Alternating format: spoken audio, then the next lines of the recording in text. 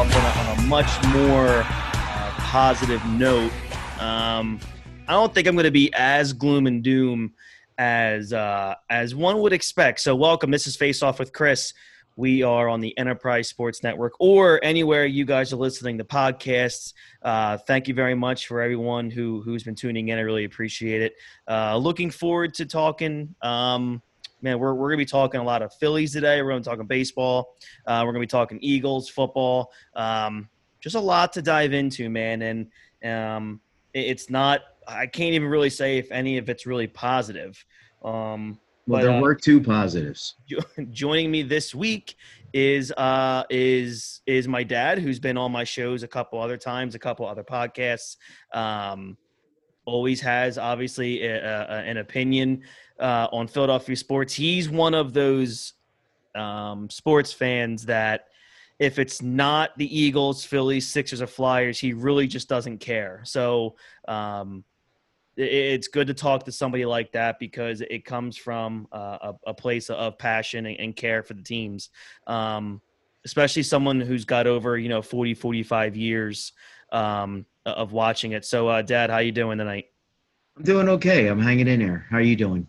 I'm doing good. All right, so I want to kind of start things off with the Phillies, and then we can kind of dive more into the Eagles because that's, really where a lot of issues are happening right now. But to start with the Phillies, they just ended their their eighth consecutive losing season.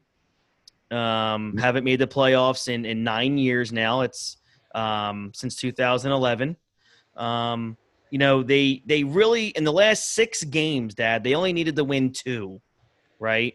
And they couldn't even do that. You get into the final weekend, and it was just an absolute nightmare. Zach Wheeler pitched decent on Saturday. The bats still couldn't do anything. And then Sunday, like every September, it seems like Aaron Nola just flat out cannot pitch a big game. It was the biggest game of his life, and he's never been in that situation. Like you said, they haven't made the playoffs in 9 years, so he's never even had that type of experience to you can't even draw any conclusions from him because he's really never been put in that type of a situation because they never made the playoffs with him. Right, and I've talked about Aaron Nola quite a bit over the last couple of years, and I always bring this up and I say the same thing to people is Aaron Nola's scouting report when he was being drafted is he's a high-end 3, and at best he's going to be a number 2. And I think he continues to prove that he is a solid number 2 on the Phillies, but on a good baseball team, Aaron Nola is a 3. He doesn't have anything overpowering. He's a right-handed pitcher that throws 92, 93. It's different when you're, he has like Cole Hamels stuff, right? But the difference is Cole is a lefty, and Cole has arguably the best changeup in baseball, so he has that out pitch. Aaron Nola, for some reason, since that second or third never really year, developed one. Right, and ever since that second or third year, where he was second or third in the Cy Young voting, he really hasn't even come close to that level. Yeah, and I agree. Yeah, thankfully he's not being paid like an ace. And no, I think that they knew what they were doing when they made that deal.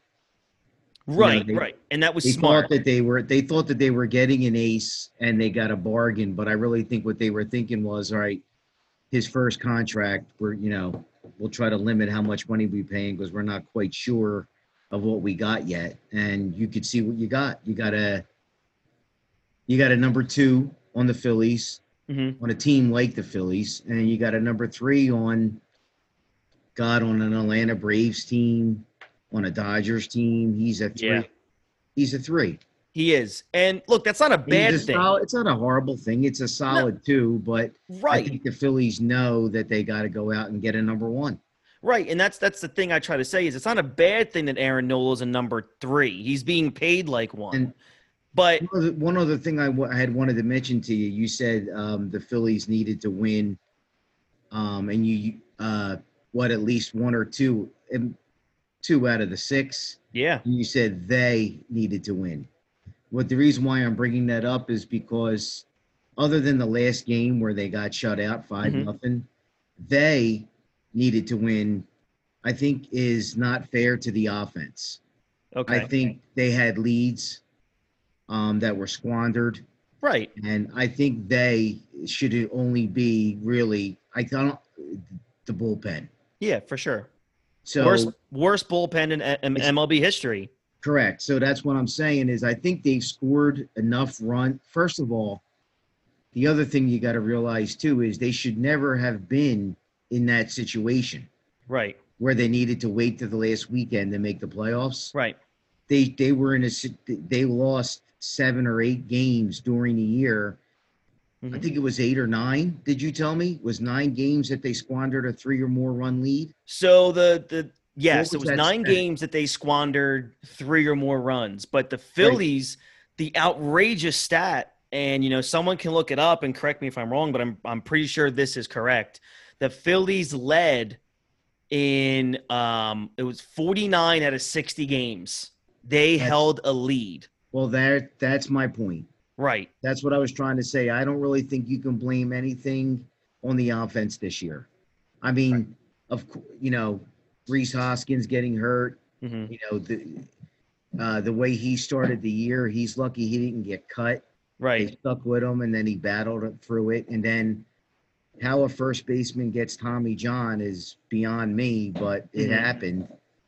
But other than him, I think, and Bryce Harper having a bit of a drought. Other than him, I think the offense was, other than Reese's beginning of the year woes, and then Well, Bryce Harper's middle of the year woes. I think that the offense was steady and provided enough for them to have made the playoffs. and Real Moot, I'm not Real Muto It and was, Harper at the same time hit a rough patch, and then yep, Real Muto misses about a week. yeah, So that was difficult. Thank that hurt. goodness. Andrew But Pratt Knapp, hit over three. Not Pratt. I'm sorry. yeah, Andrew Knapp Knapp was hit over hitting. 300. Right, right. He at least solidified the position offensively, other than the long ball. But he got Right. on base. He walked. Yeah, that and He didn't unfortunately get the any Phillies. RBIs, but Right, and unfortunately, the Phillies, as Reese Hoskins was starting to hit, he goes down with the UCL injury. Then, unfortunately, and you and I just recently talked about this, it's been really difficult seeing Scott Kingery just completely fall off the face of the earth. that's the other guy I forgot. I'm sorry. You're right. Yeah, and that's the Yeah, tough part. So, it, that's the one that really hurt them. Offense. I can't blame the offense for the season, but if you want to pinpoint somebody on the offense that really hurt them, it would be him.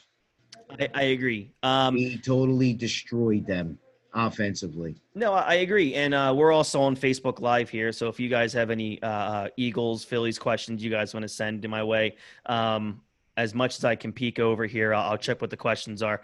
But thank you to those who have joined in. But that kind of goes now, and we're in the off season now, Dad, and this is where it was reported last week by a couple people inside baseball that if the Phillies missed the playoffs, which they did, they expected that within a day or two, Matt Klentak was going to be relieved of his duties, whatever he does. Well, And Bob Brookover, I believe he's writes for the Enquirer, if I'm not mistaken. I could not be wrong sure. on that. But Bob Brookover reported that he spoke to a couple sources within the Phillies who said that they don't expect Matt Klentak to lose his job. And, obviously now we're in the playoffs, and baseball is not they're against any team that didn't make the playoffs making huge announcements while the postseason's happening. So realistically, the only time we might hear of Klentak being let go is either after the World Series winner or if there's an off day or two between games, which there's not going to be many as we get to this last final sprint to the World Series. But Well, Go ahead. Again, offensively, I think that he did a pretty good job of bringing in some talent other than Kingery. Didi Gregorius was fantastic. Segura played. I really believe hit. they got to sign Didi to at least a 2 or 3 year deal. He's got to be the shortstop. He made that. I mean, I know what's going on with Real Muto, but he did negotiate the trade to get him here. But if he doesn't sign him, then it was a bad move because you didn't get anything out of it. 2 mediocre seasons. But my point that I'm trying to make with Klentak is that I think he's solely responsible for the debacle and for the destruction of the bullpen and the pitching staff. And in my opinion, I think that based on just that alone, I think it would be right to lose his job. But the other thing that you got to realize is 2 years ago, when he had the Bryce Harper press conference, he was not taunted, but he was flaunting, painted by the owner of the organization as, what an unbelievable job the general manager. What an unbelievable job the general manager did. And, right. And you have to look at it this way. And that it had never been done before. The owner saying he's never brought 3 or 4 all-stars. Nobody's ever brought 3 or 4 all-stars in from the previous year to the team. You remember that? Yes. However, so what I'm saying is it's not going to be as easy as everybody thinks it is to eliminate him. But I agree. But you have to look at it this way. It was very well known that Middleton was the guy who closed the deal for Harper because it came out from numerous people that Klentak didn't want Harper. He wanted Machado. Yeah. Or he didn't want either of them. So, the owner had to go above the general manager to get in a Bryce Harper. Well, I agree with you. So, but then you look at when Bryce Harper was signed, when Harper was signed, Klentak went in front of the media, in front of the fans and said, the time to win is now.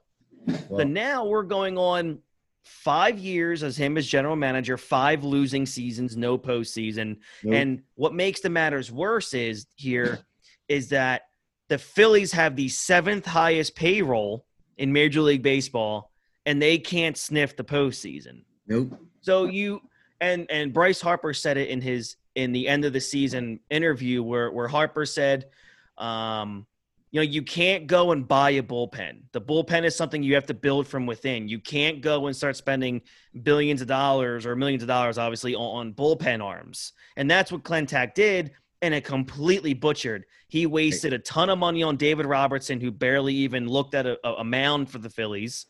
He wasted all that money on that Nimrod, Pat Neshek. And then you look at the moves that he made this year for the Workmans, who came in and was brutal. He just basically picked up where he left off in Boston. Yep. And then you go back to even a couple years ago when he signed Jake Arrieta to make $25 million a year for 3 guaranteed years there. That's horrible signing. Yeah, and Jake Arrieta gave you absolutely nothing.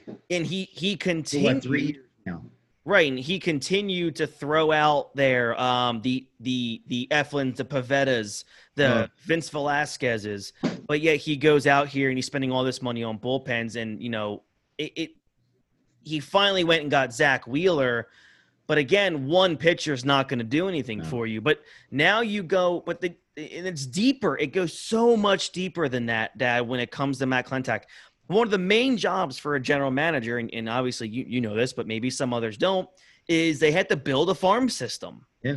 And the Phillies have the worst, according to Baseball America, have the worst farm system in Major League Baseball.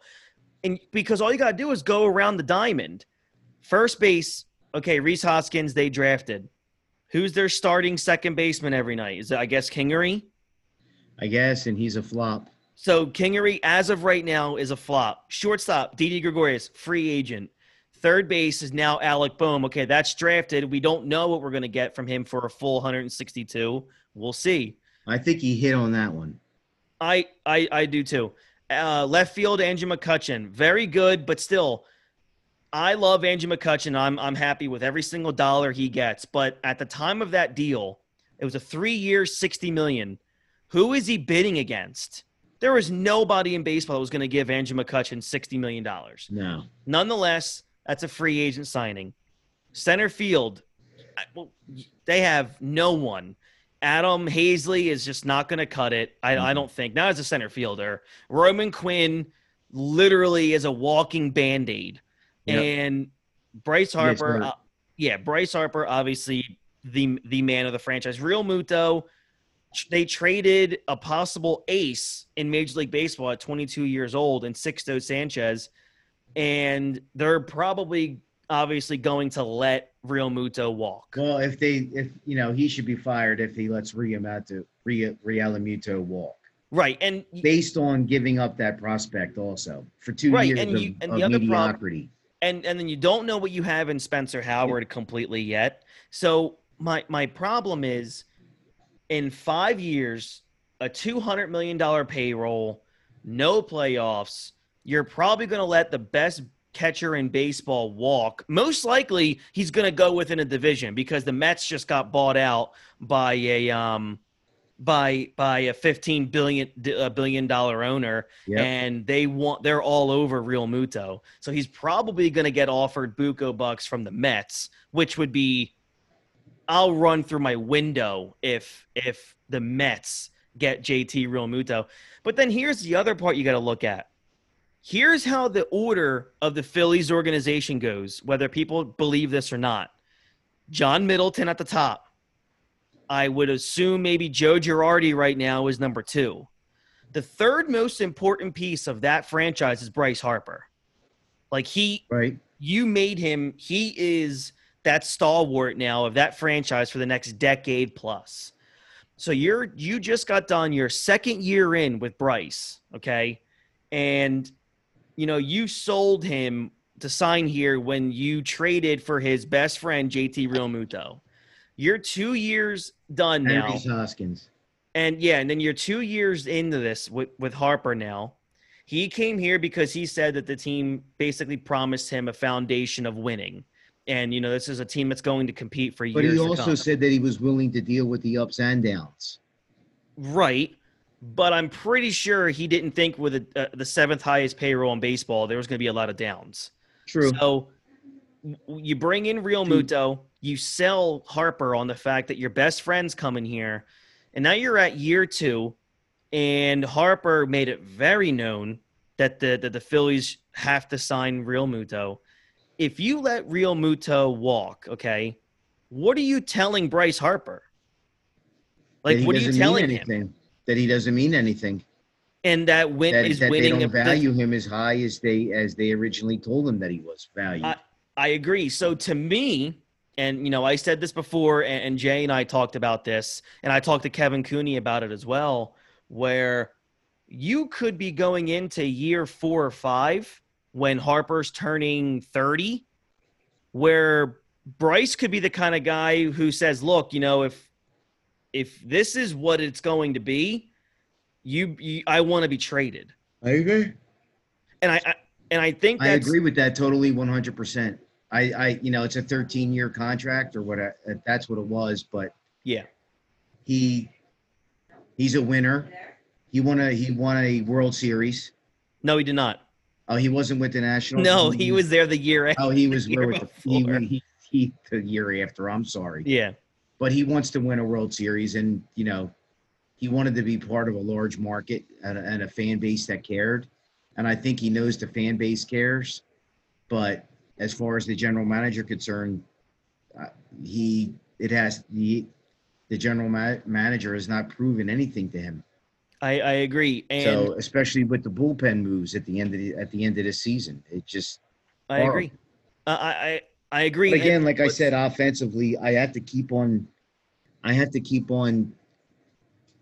reminding myself, and should remind the listeners, that the offense did what it needed to do. They were ahead 49 out of 60 games. That's enough to win a playoff spot, and even more probably.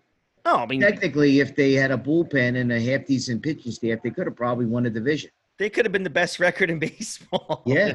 Right. So, But the other one is the 3-run lead with, just think about the Phillies in 2008. If you just think about this for 1 second, when you said that the Phillies had 8 games where they lost a 3-run lead. Just imagine you had a guy on the 2008 Phillies who was perfect. right. 8-0. Yeah. So it is possible to have it is possible to have somebody, don't even have to be perfect. If they would have had 50% of that, they would have made the playoffs. And here's a thing that burns me up about like a guy like Klentak. I can use a football reference here. They say the game football is won in the trenches, right? Offensive line, defensive line, those kinds of players is how you build a winning team, right? From the line out. Yep. Right. So in Major League Baseball, it's proven that you cannot win without pitching. And this season proved it. You had an offense that was top 4 in the world. Yeah. But the fact that a single entity, a bullpen, after the 6th inning on, basically, you were going to lose the game. And that bullpen is and Klentak is solely responsible for that bullpen. Solely responsible. Yeah, Klentak is 100% responsible. There's nobody else you can blame. I agree. Girardi could only put in the arms that were there. And Girardi said it every night because he was asked, obviously, when you blow a game almost every day, you're going to be asked the same question. And Girardi, all he could ever say is, I can only throw who I have. Yeah. That's it. I can't just grab someone. I mean, when you're up 13-0 and you wind up winning the game 13-9, you know that there's some serious issues. Right. I agree. I mean, at 13-0, you should be pulling Harper out. You should be pulling all your main players out. And he never was afforded that opportunity to do that.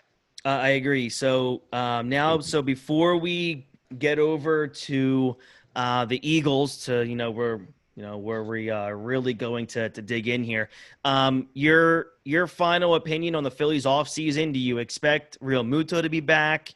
Do you expect Klentak to be fired? What are your expectations? I expect a major public relations disaster if they let Real Muto go. And I do, unfortunately, I think that this is the way I think it'll play out. I think that he'll wind up signed in Real Muto and save his job for 1 year. Okay.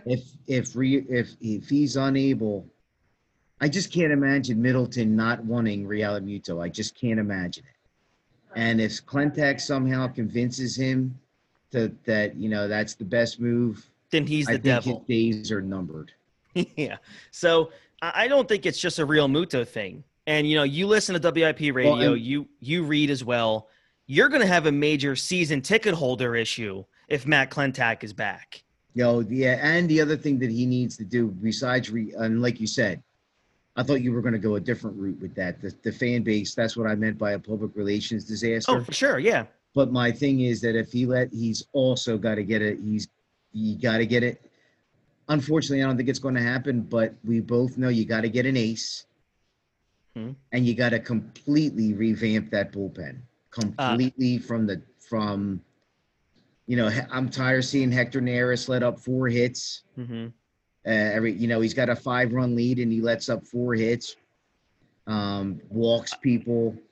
It's just the bullpen and the ace and Real Muto. I think everything else is solid. I think that they found their third baseman and they have their first baseman if Real Muto, if they're done with Hoskins. Yeah. Then you put Rom there. And then you move the Segura to third. I think the best thing that they can do, the best thing that they can possibly do, is, and look, I don't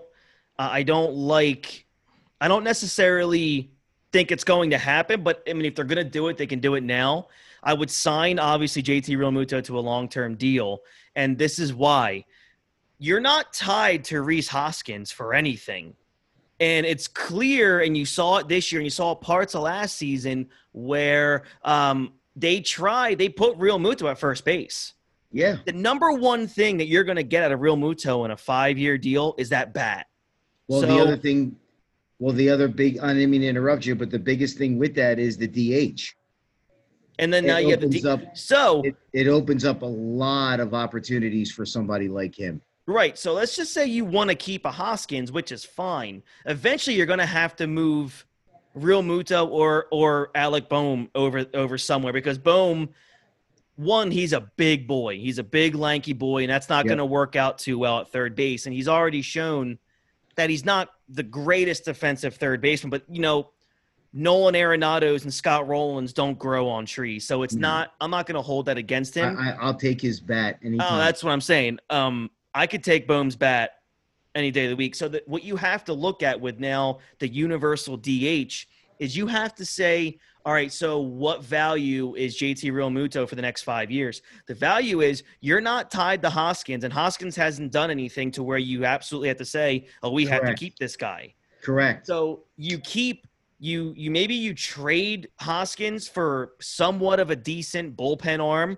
and you move Boehm over the first, and then in a couple years, like what the Giants did with Buster Posey, is to save that body, you just move Real Muto back over to first base. Yeah. Or like you said, Totally agree. Or you have your DH. You keep Hoskins, right? You keep Boehm at third base for another year or two, see what happens with Hoskins. And then in a couple years, you have that DH spot now, which will be perfect. The DH might even be a great role for Hoskins if he can figure out how to hit consistently. Yeah. And he can figure out how to not strike out all the time. He would be right. And for me, we just got asked a question on Facebook Live is, thoughts on re-signing Didi Gregorius. I mean, one, I got to give Didi credit for betting on himself and taking a 1-year deal with the Phillies. And I think he's a guy that has to be signed yesterday by the Phillies. I think he's flawless at shortstop, and the guy can hit. The answer to that question, the one thing that we both agree on, and I'm sure your audience would too, the offense for the most part was not the problem. So you want to keep those up. Sorry. It's all there's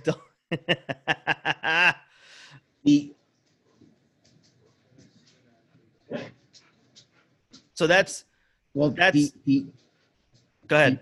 I'm sorry, I apologize. You're good. The offense is something that you have to keep intact because they're the ones that are going to be they're your money. Yeah. So the offense has to be kept intact. Right. So what I mean is Real Muto, Didi Gregorius. Obviously, you got Bryce Harper signed. Yeah, I also think that within the next year or two, you're going to have to think of a replacement for McCutchen. Oh, yeah, you got to think about that now. Yeah. Yeah. I mean, the bottom line is you need to keep the offense intact. I agree with you. So and that's keeping Real Muto. That's keeping, getting the Gregorius signed and making sure that offense stays intact. And then you have to definitely start attacking that bullpen. Yeah, and, Didi Gregorius is going to cost a pretty penny because if you look at free agents, there's not a lot of shortstops that enter free agency, especially of that quality. So Didi's going to cost good money. So, yeah, for me, I really don't know before we get to the Eagles here. I don't know what to expect from the Eagles or the Phillies. I really thought for sure that, Monday at noon, we were going to have, the hearing of a press conference of Klentak being let go. We haven't gotten that yet, so it looks like we're going to have to wait a few weeks if it happens at all. I can't see John Middleton thinking that keeping Matt Klentak around is going to be something that's a smart move for the team moving forward. I mean, you gotta think of the shareholders. You got to think of the fan base that eventually is going to come back, whether it's next, March or maybe early summer. Eventually, fans are going to have to buy tickets to come back into the stadium. And you just got to think about that. And there's a lot to think about for this team in the offseason. And, Middleton's got to figure out if it's worth going over the luxury tax. I know that's a big problem with a lot of people. The luxury tax does affect certain teams differently, and the Phillies are one of that teams where the luxury tax, if they go over, it's not that bad. So, the Phillies got to figure out, they got, all these people in analytics, all these people in financials, try to figure out a way to get that payroll down, but able to sign quality players. There's a lot that's got to happen. If a billionaire is your owner, think about the, Golden State in the to switch leagues, basketball. I mean, there's a luxury tax, yes, but with a billionaire as your owner and he pays somebody $300 million, I don't really think that's Klentak's problem to worry about the money. I think it's his problem to go to the owner and say, I want this guy. We need this guy. Let's get him, spend the money. Yeah, and I think, Middleton said before, money's not an issue. So Correct. there's just a lot that has to go on there. All right, so once again, you guys are listening and watching Face-Off with Chris here on the Enterprise Sports Network. We're going to get into some Eagle stuff now, so this is where it really kind of gets a little hairy. All right, so we're 0-2-1 here, Dad, and probably the first time in my life, and I don't count the Sixers because they don't exist in my world. So when you lose on purpose for 5 years, you kind of don't exist in my world. So when there was the first time in my life, especially for watching the NFL or watching Major League Baseball, the first time I've ever seen a coach actually quit a game, quit on his team.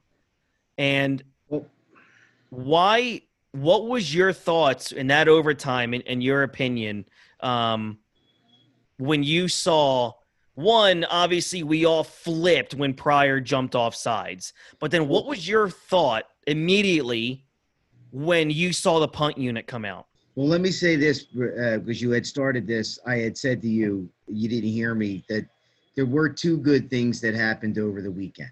Mm-hmm. The Eagles. The first is they didn't lose. Okay. I'd rather have lost. I would rather have lost. The second is Dallas lost. Yes. So they're the only two good things that happened. The Giants and the Redskins are like Riverside football to me. They're not even they're not even in the talk. With the Cowboys, with a quarterback that could throw for 500 yards and you lose, a running back that can run at will, I think you got to worry about them. But anyway, I was in shock. Mm-hmm. I was dismayed. I was flabbergasted. There are so many adjectives that I could use for that debacle that occurred at the end.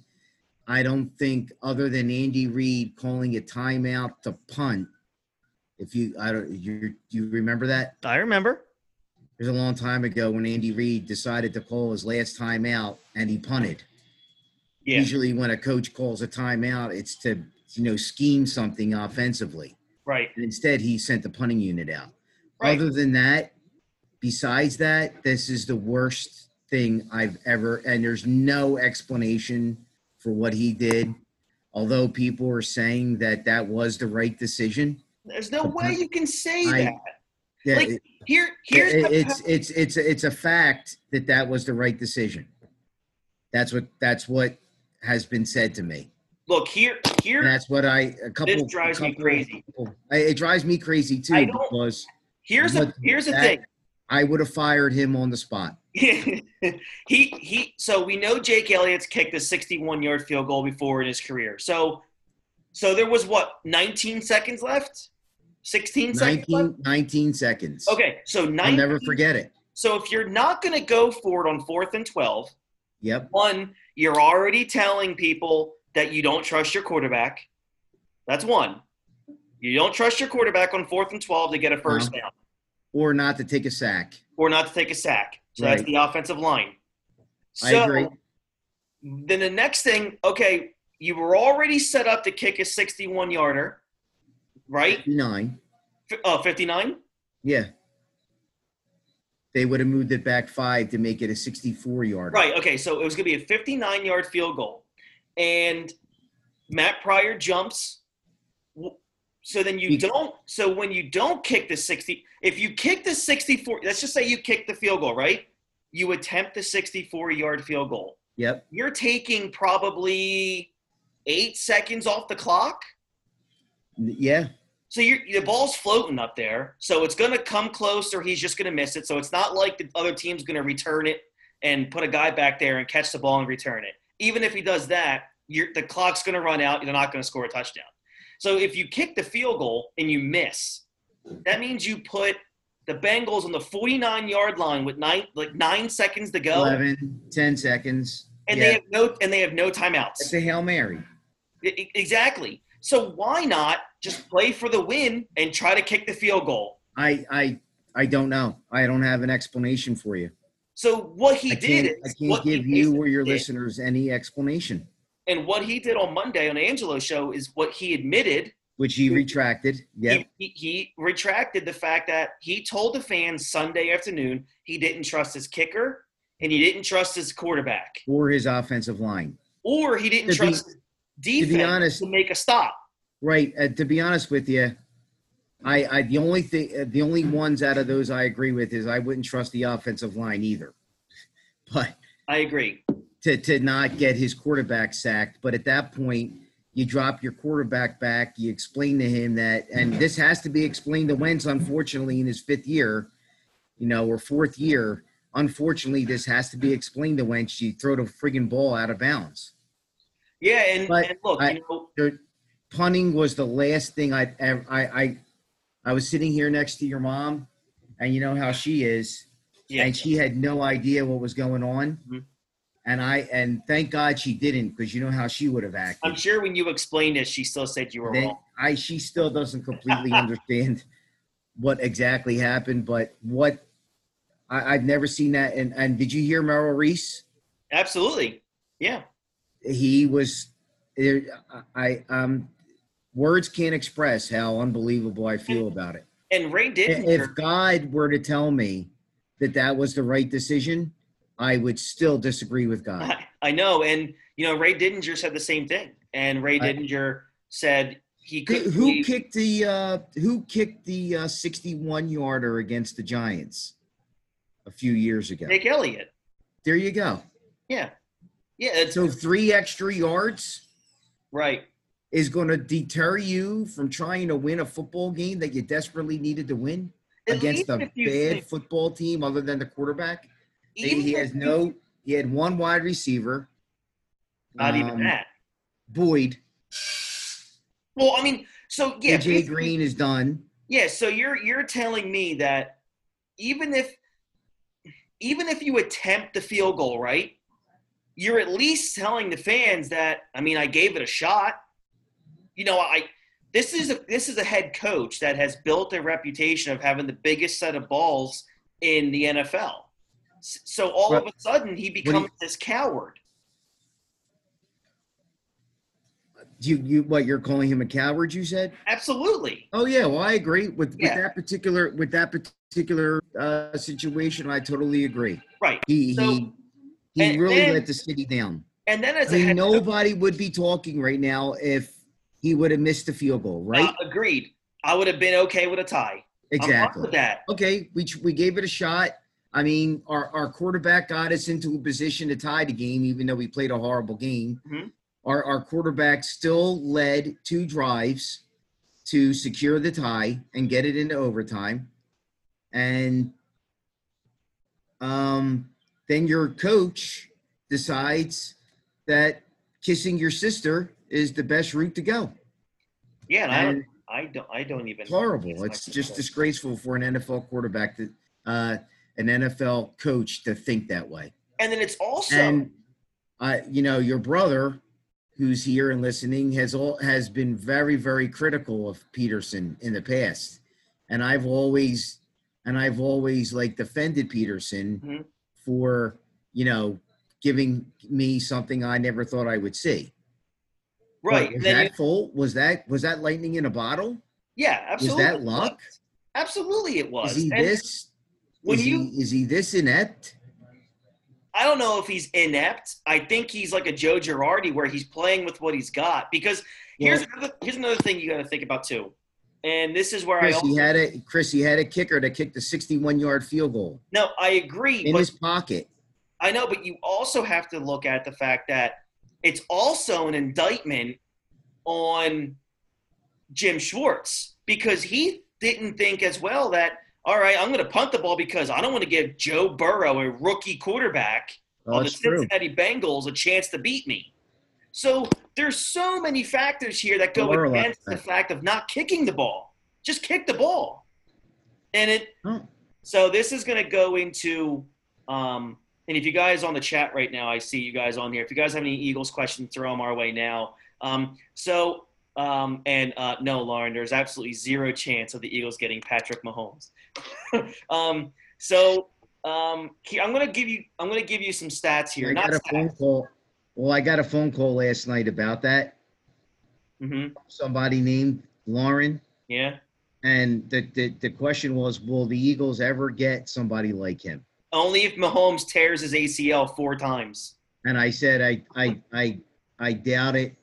I doubt it very highly. Yeah, he's the most talented quarterback I've ever seen in my life. Yeah, me too. So I'm gonna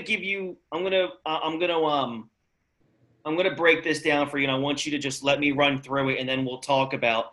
Again, I'm going to start this off with saying I'm not going to defend Carson Wentz's performances like you guys might think I'm going to, because he has been awful in 3 games. But I do want to run down something. So here we go. I'm ready for this. So 2017 offseason, they signed Alshon Jeffrey. They get a Super Bowl out of him.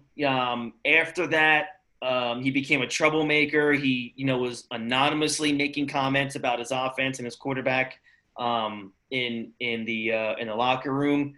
And now he hasn't played a 16-game season in 2 years.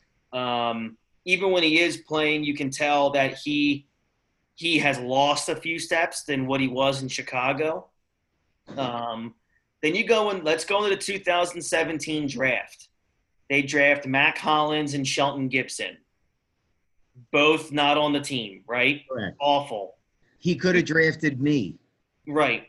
And he would have made out just as bad. Then you go to the 2019 offseason. They signed Deshaun Jackson to a 3-year, $28 million deal with $15 million of it guaranteed.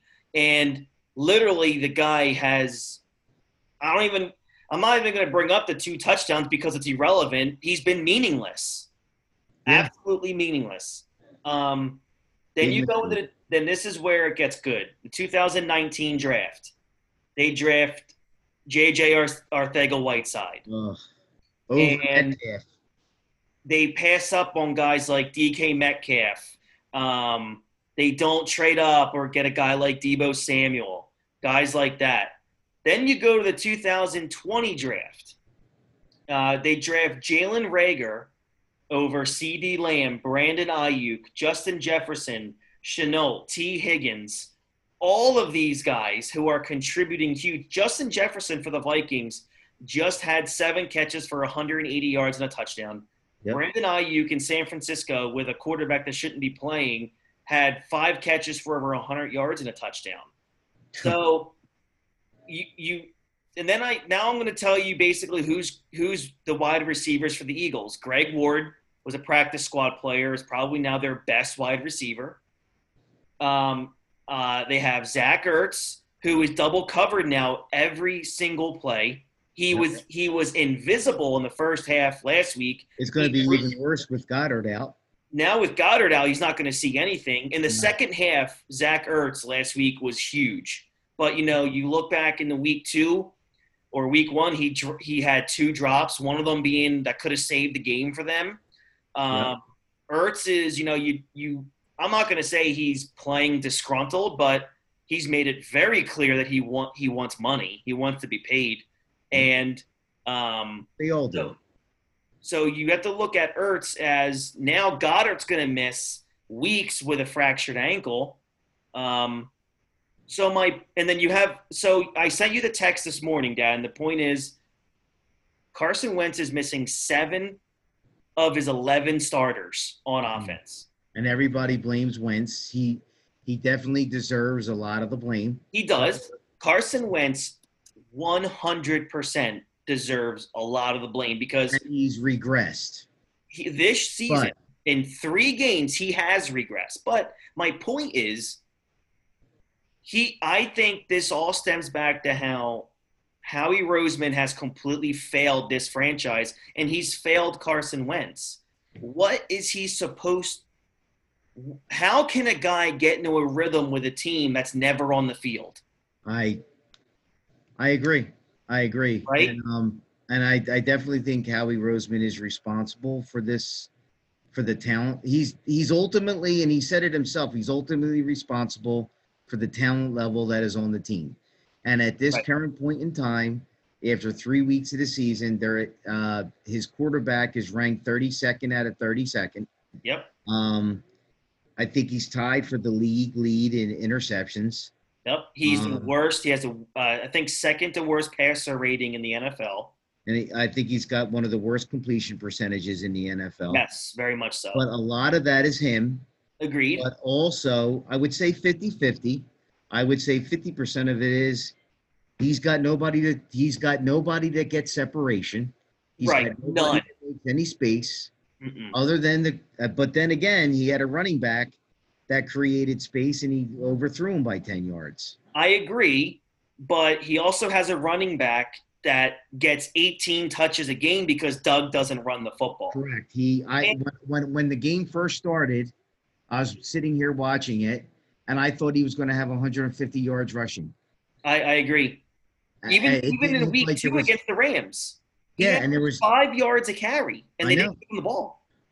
And so you look at Carson, and I think a lot of people are forgetting they're lumping an entire body of work into 3 games, right? Yeah. 2017, obviously, Wentz should have won the MVP. The next season, he comes back from a torn ACL, breaks his back, and still throws 20 touchdowns and only 7 interceptions in 14 games. Leads in the division. Comes back last season, throws 27 touchdowns and, again, only 7 interceptions, has 4,000 yards, the first quarterback in NFL history to have over 4,000 yards passing and not one wide receiver over 500 yards receiving. I know. So I don't know where's the problem is he did it last year in the last month. Where did it go this year? Do you think, and Wentz is never going to say this, but is Wentz just not confident in anybody around him? Well, I think a lot of that has to do. I think a lot of his problems have to do with, they say, mechanics, but I think part of the mechanics problem is he's nervous back there. He's throwing off his back foot. He's not running around like he used to. I think that he's gun. I said it on He's Sunday. gun shy. He looks very gun shy. I agree. And it looks like he doesn't want to. It looks like at one point he wants to take the whole game onto his shoulders, but then he does the complete opposite 20 minutes later, where it doesn't look like he wants to do anything. Just looks like he wants to stand back there and take sacks. But I think a lot of that has to do with, his left tackle, which is his blind side, was a toll booth on the field. He held the franchise hostage. Yep, for money. Yep. For money, which he's already got more money than he's ever going to be able to spend in his lifetime. Right. In the first game, his right tackle was out also. Yeah. Yeah. You're already missing Brandon Brooks. Sayamalo's gone. Brandon Brooks is out. Brandon Brooks is gone for the year. Mm-hmm. So, I mean, look, people say that I love Wentz and, I'm sticking with my quarterback for now. I'm not completely absolving him, but, give him some of that talent you said that Howie's passed up on. Yeah. And tell me how he would look. And you go back to the offseason. It came out that the Eagles refused to trade the Texans a first-round draft pick for DeAndre Hopkins. That same first-round draft pick that you draft Jalen Reagor. Really? I mean, DeAndre Hopkins, we tried to beat you in fantasy, but DeAndre Hopkins had 11 or 12 catches, and Yeah. that quarterback is like 5'9". Yeah. Imagine what DeAndre Hopkins would be like with somebody like, Wentz throwing to him. And that's the thing is the problem is, on our chat, someone said he does try to extend every play. And I think it's because, and you have to look at it as He does. he's a competitor. Yeah, he does. He does. I would agree with the fact that he tries to extend every play, Yeah. but sometimes you have You to have to throw the ball realize. away. You have to. I'm sure the person who said that realizes at some point you have to throw the ball away in order to save yourself for the next play. Right. There's always going to be a next play. I You agree. got to save it. And And he's not doing it. He's not doing it right now. I just don't think the mental capacity is there right now. Well, that's the other thing that's bothering me is the fact that I thought that Wentz mentally was able to overcome this, but it doesn't look like he's mentally capable of overcoming the shortcomings of the team. And that's I think that your but then how much quarterback needs to do that. and look, these guys are human, right? And what do you do? Like there were years where Peyton Manning threw 25 interceptions. So I didn't know that. Yeah, there was a couple years. His first 3 or 4 or 5 years, Peyton Manning was an interception machine. Well, listen, But what do? Now you can help me out with this question. I feel like we are in the Buddy Ryan era where the Eagles will spend every ounce of money on defense, which they have. They have the highest priced defense in the league. the highest defensive line in the league. Right. Well, they just gave. And they needed Slay, and he's been very good. Oh, he's been great. But I'm just saying, they refuse to get weapons. Well, Buddy Ryan said that all he needs is his quarterback to do is make 5 plays a game. Yeah. That's all he wanted Randall Cunningham to do was make 5 plays a game. And for the most part, Randall did that for him. But then eventually defenses catch up to you. And I think that Doug and the organization, seeing what they saw in 2017, what Carson Wentz did in 2017, being the league MVP, I think they just assumed we can just throw anybody in there. And, we've got Ertz. He's got a security blanket. Let's get a couple people off the practice squad. Let's draft a quarterback in the second round instead of another offensive weapon. And I think that that's the organization's fault for not giving this guy some weapons. I agree with you. But at the same time, I grew up with, Donovan McNabb and, having Torrance Small. Charles Johnson.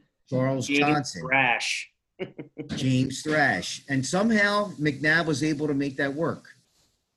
You're right. He didn't win a Super Bowl. No. But they were competitive with them. He still threw for 3,500 yards a year with them.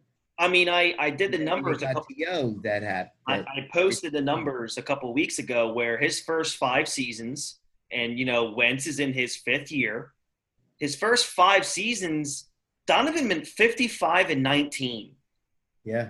And he went to 4 NFC championship games, 1 Super Bowl. Yes, he had a great defense, but you still got to score points, and the Eagles scored a lot of points in that era. They did. Man, and, obviously it's a different game, different time, different coach. You had a Brian Westbrook, but then again, Wentz now has Miles Sanders. Yep. Miles Sanders and Brian Westbrook, to me, are both exactly the same. Yes. They catch the ball out of the backfield when it's thrown to them. They run very well. So I can't really use that as an excuse. No, but and to Andy Reid's defense, even though, he didn't like to run the ball, he used the hell out of Westbrook. And he used him, and most of it was right. Right, and then you got to look at it this way also. Unfortunately, Wentz is a product of this modern football where you can have Barry Sanders in the backfield, but that quarterback's going to throw the ball 50 times.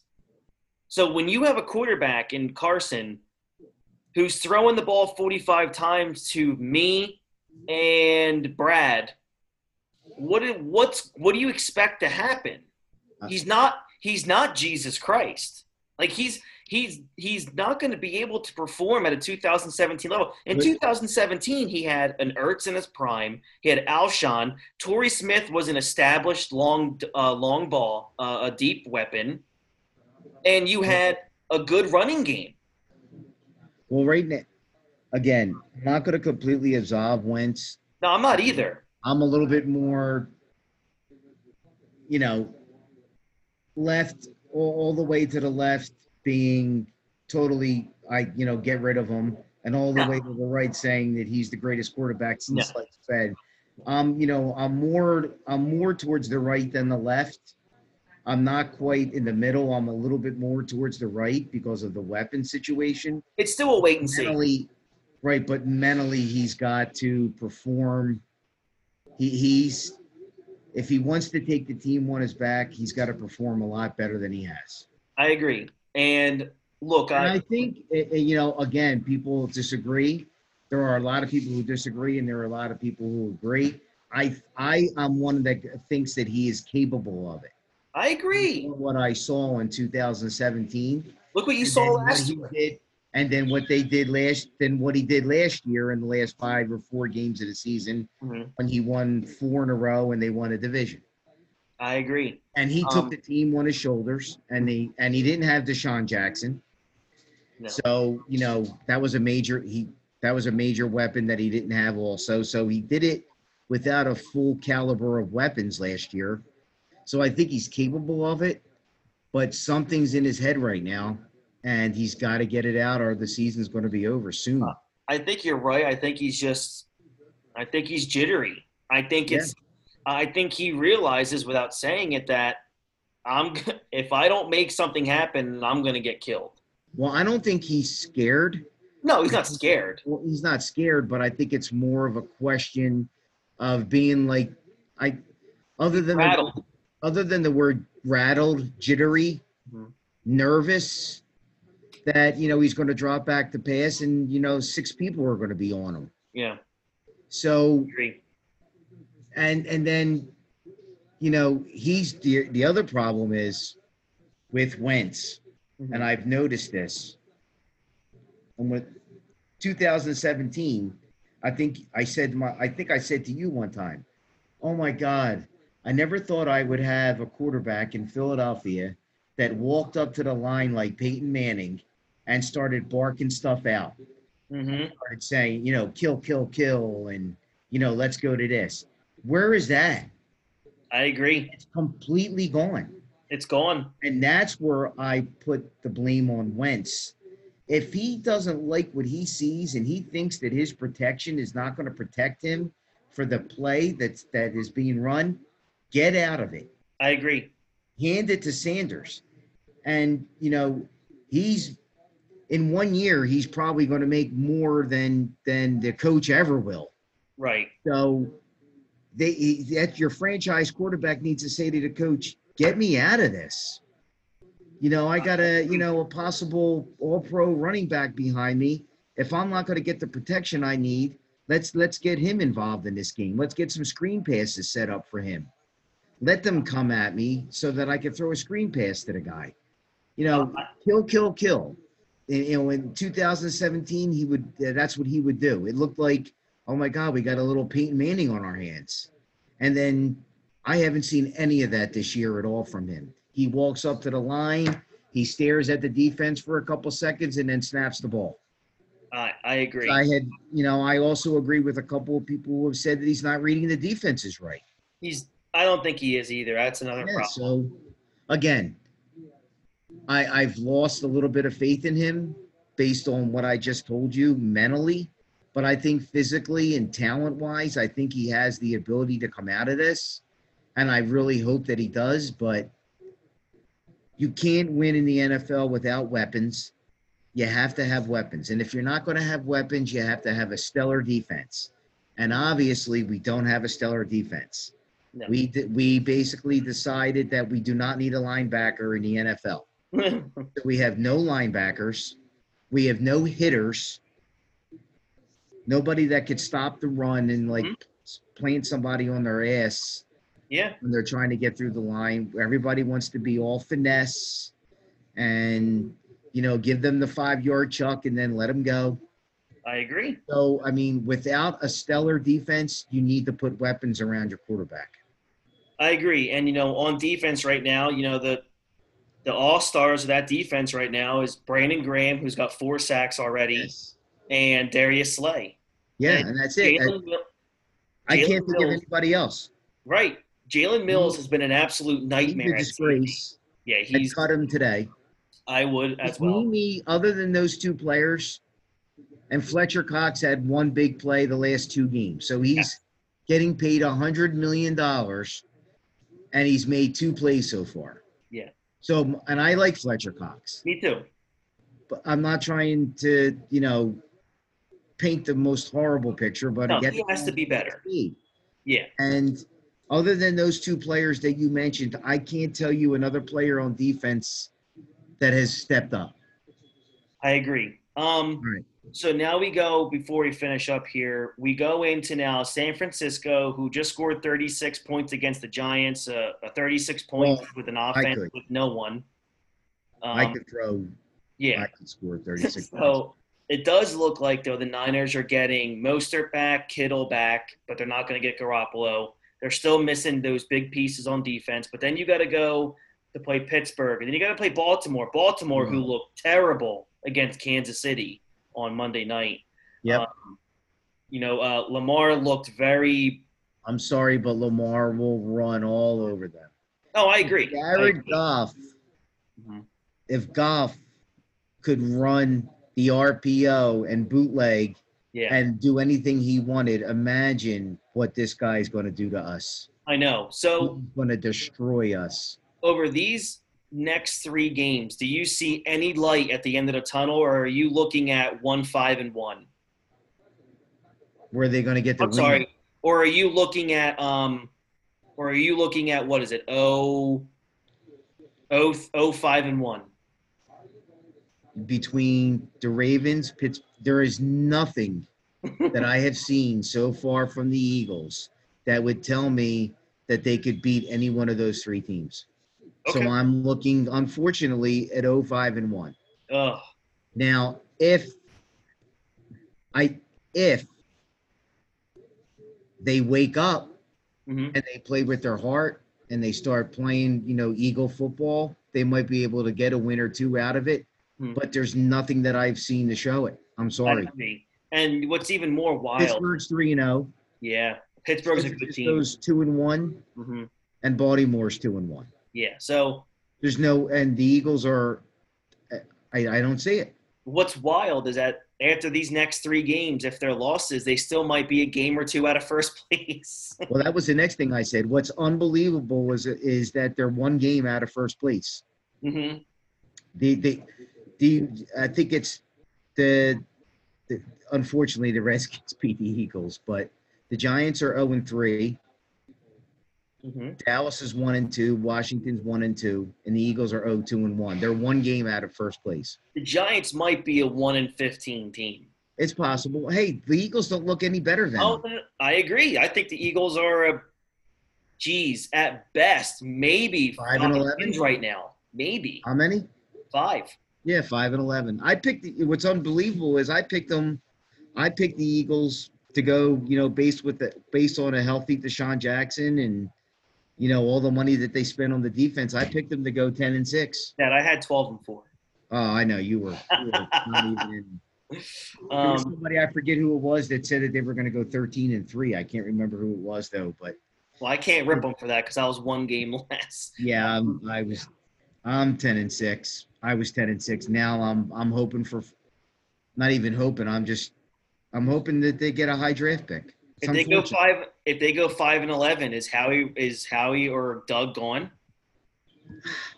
Man, it's really, really a great question. In my opinion, both of them, if they go 5-11, should be terminated. Wow. Yes. That would set this city on fire, man. Based on Howie, for Pederson, based on ineptitude, and for Howie, based on his draft picks.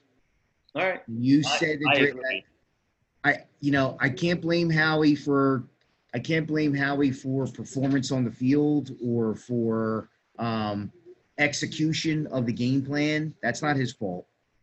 But the talent that he's put out and the draft picks that he's missed on, and you name them, is it's unconceivable to me that if they have a 5-11 team that Jeffrey Lurie would allow him to command that draft again. It really is. I agree.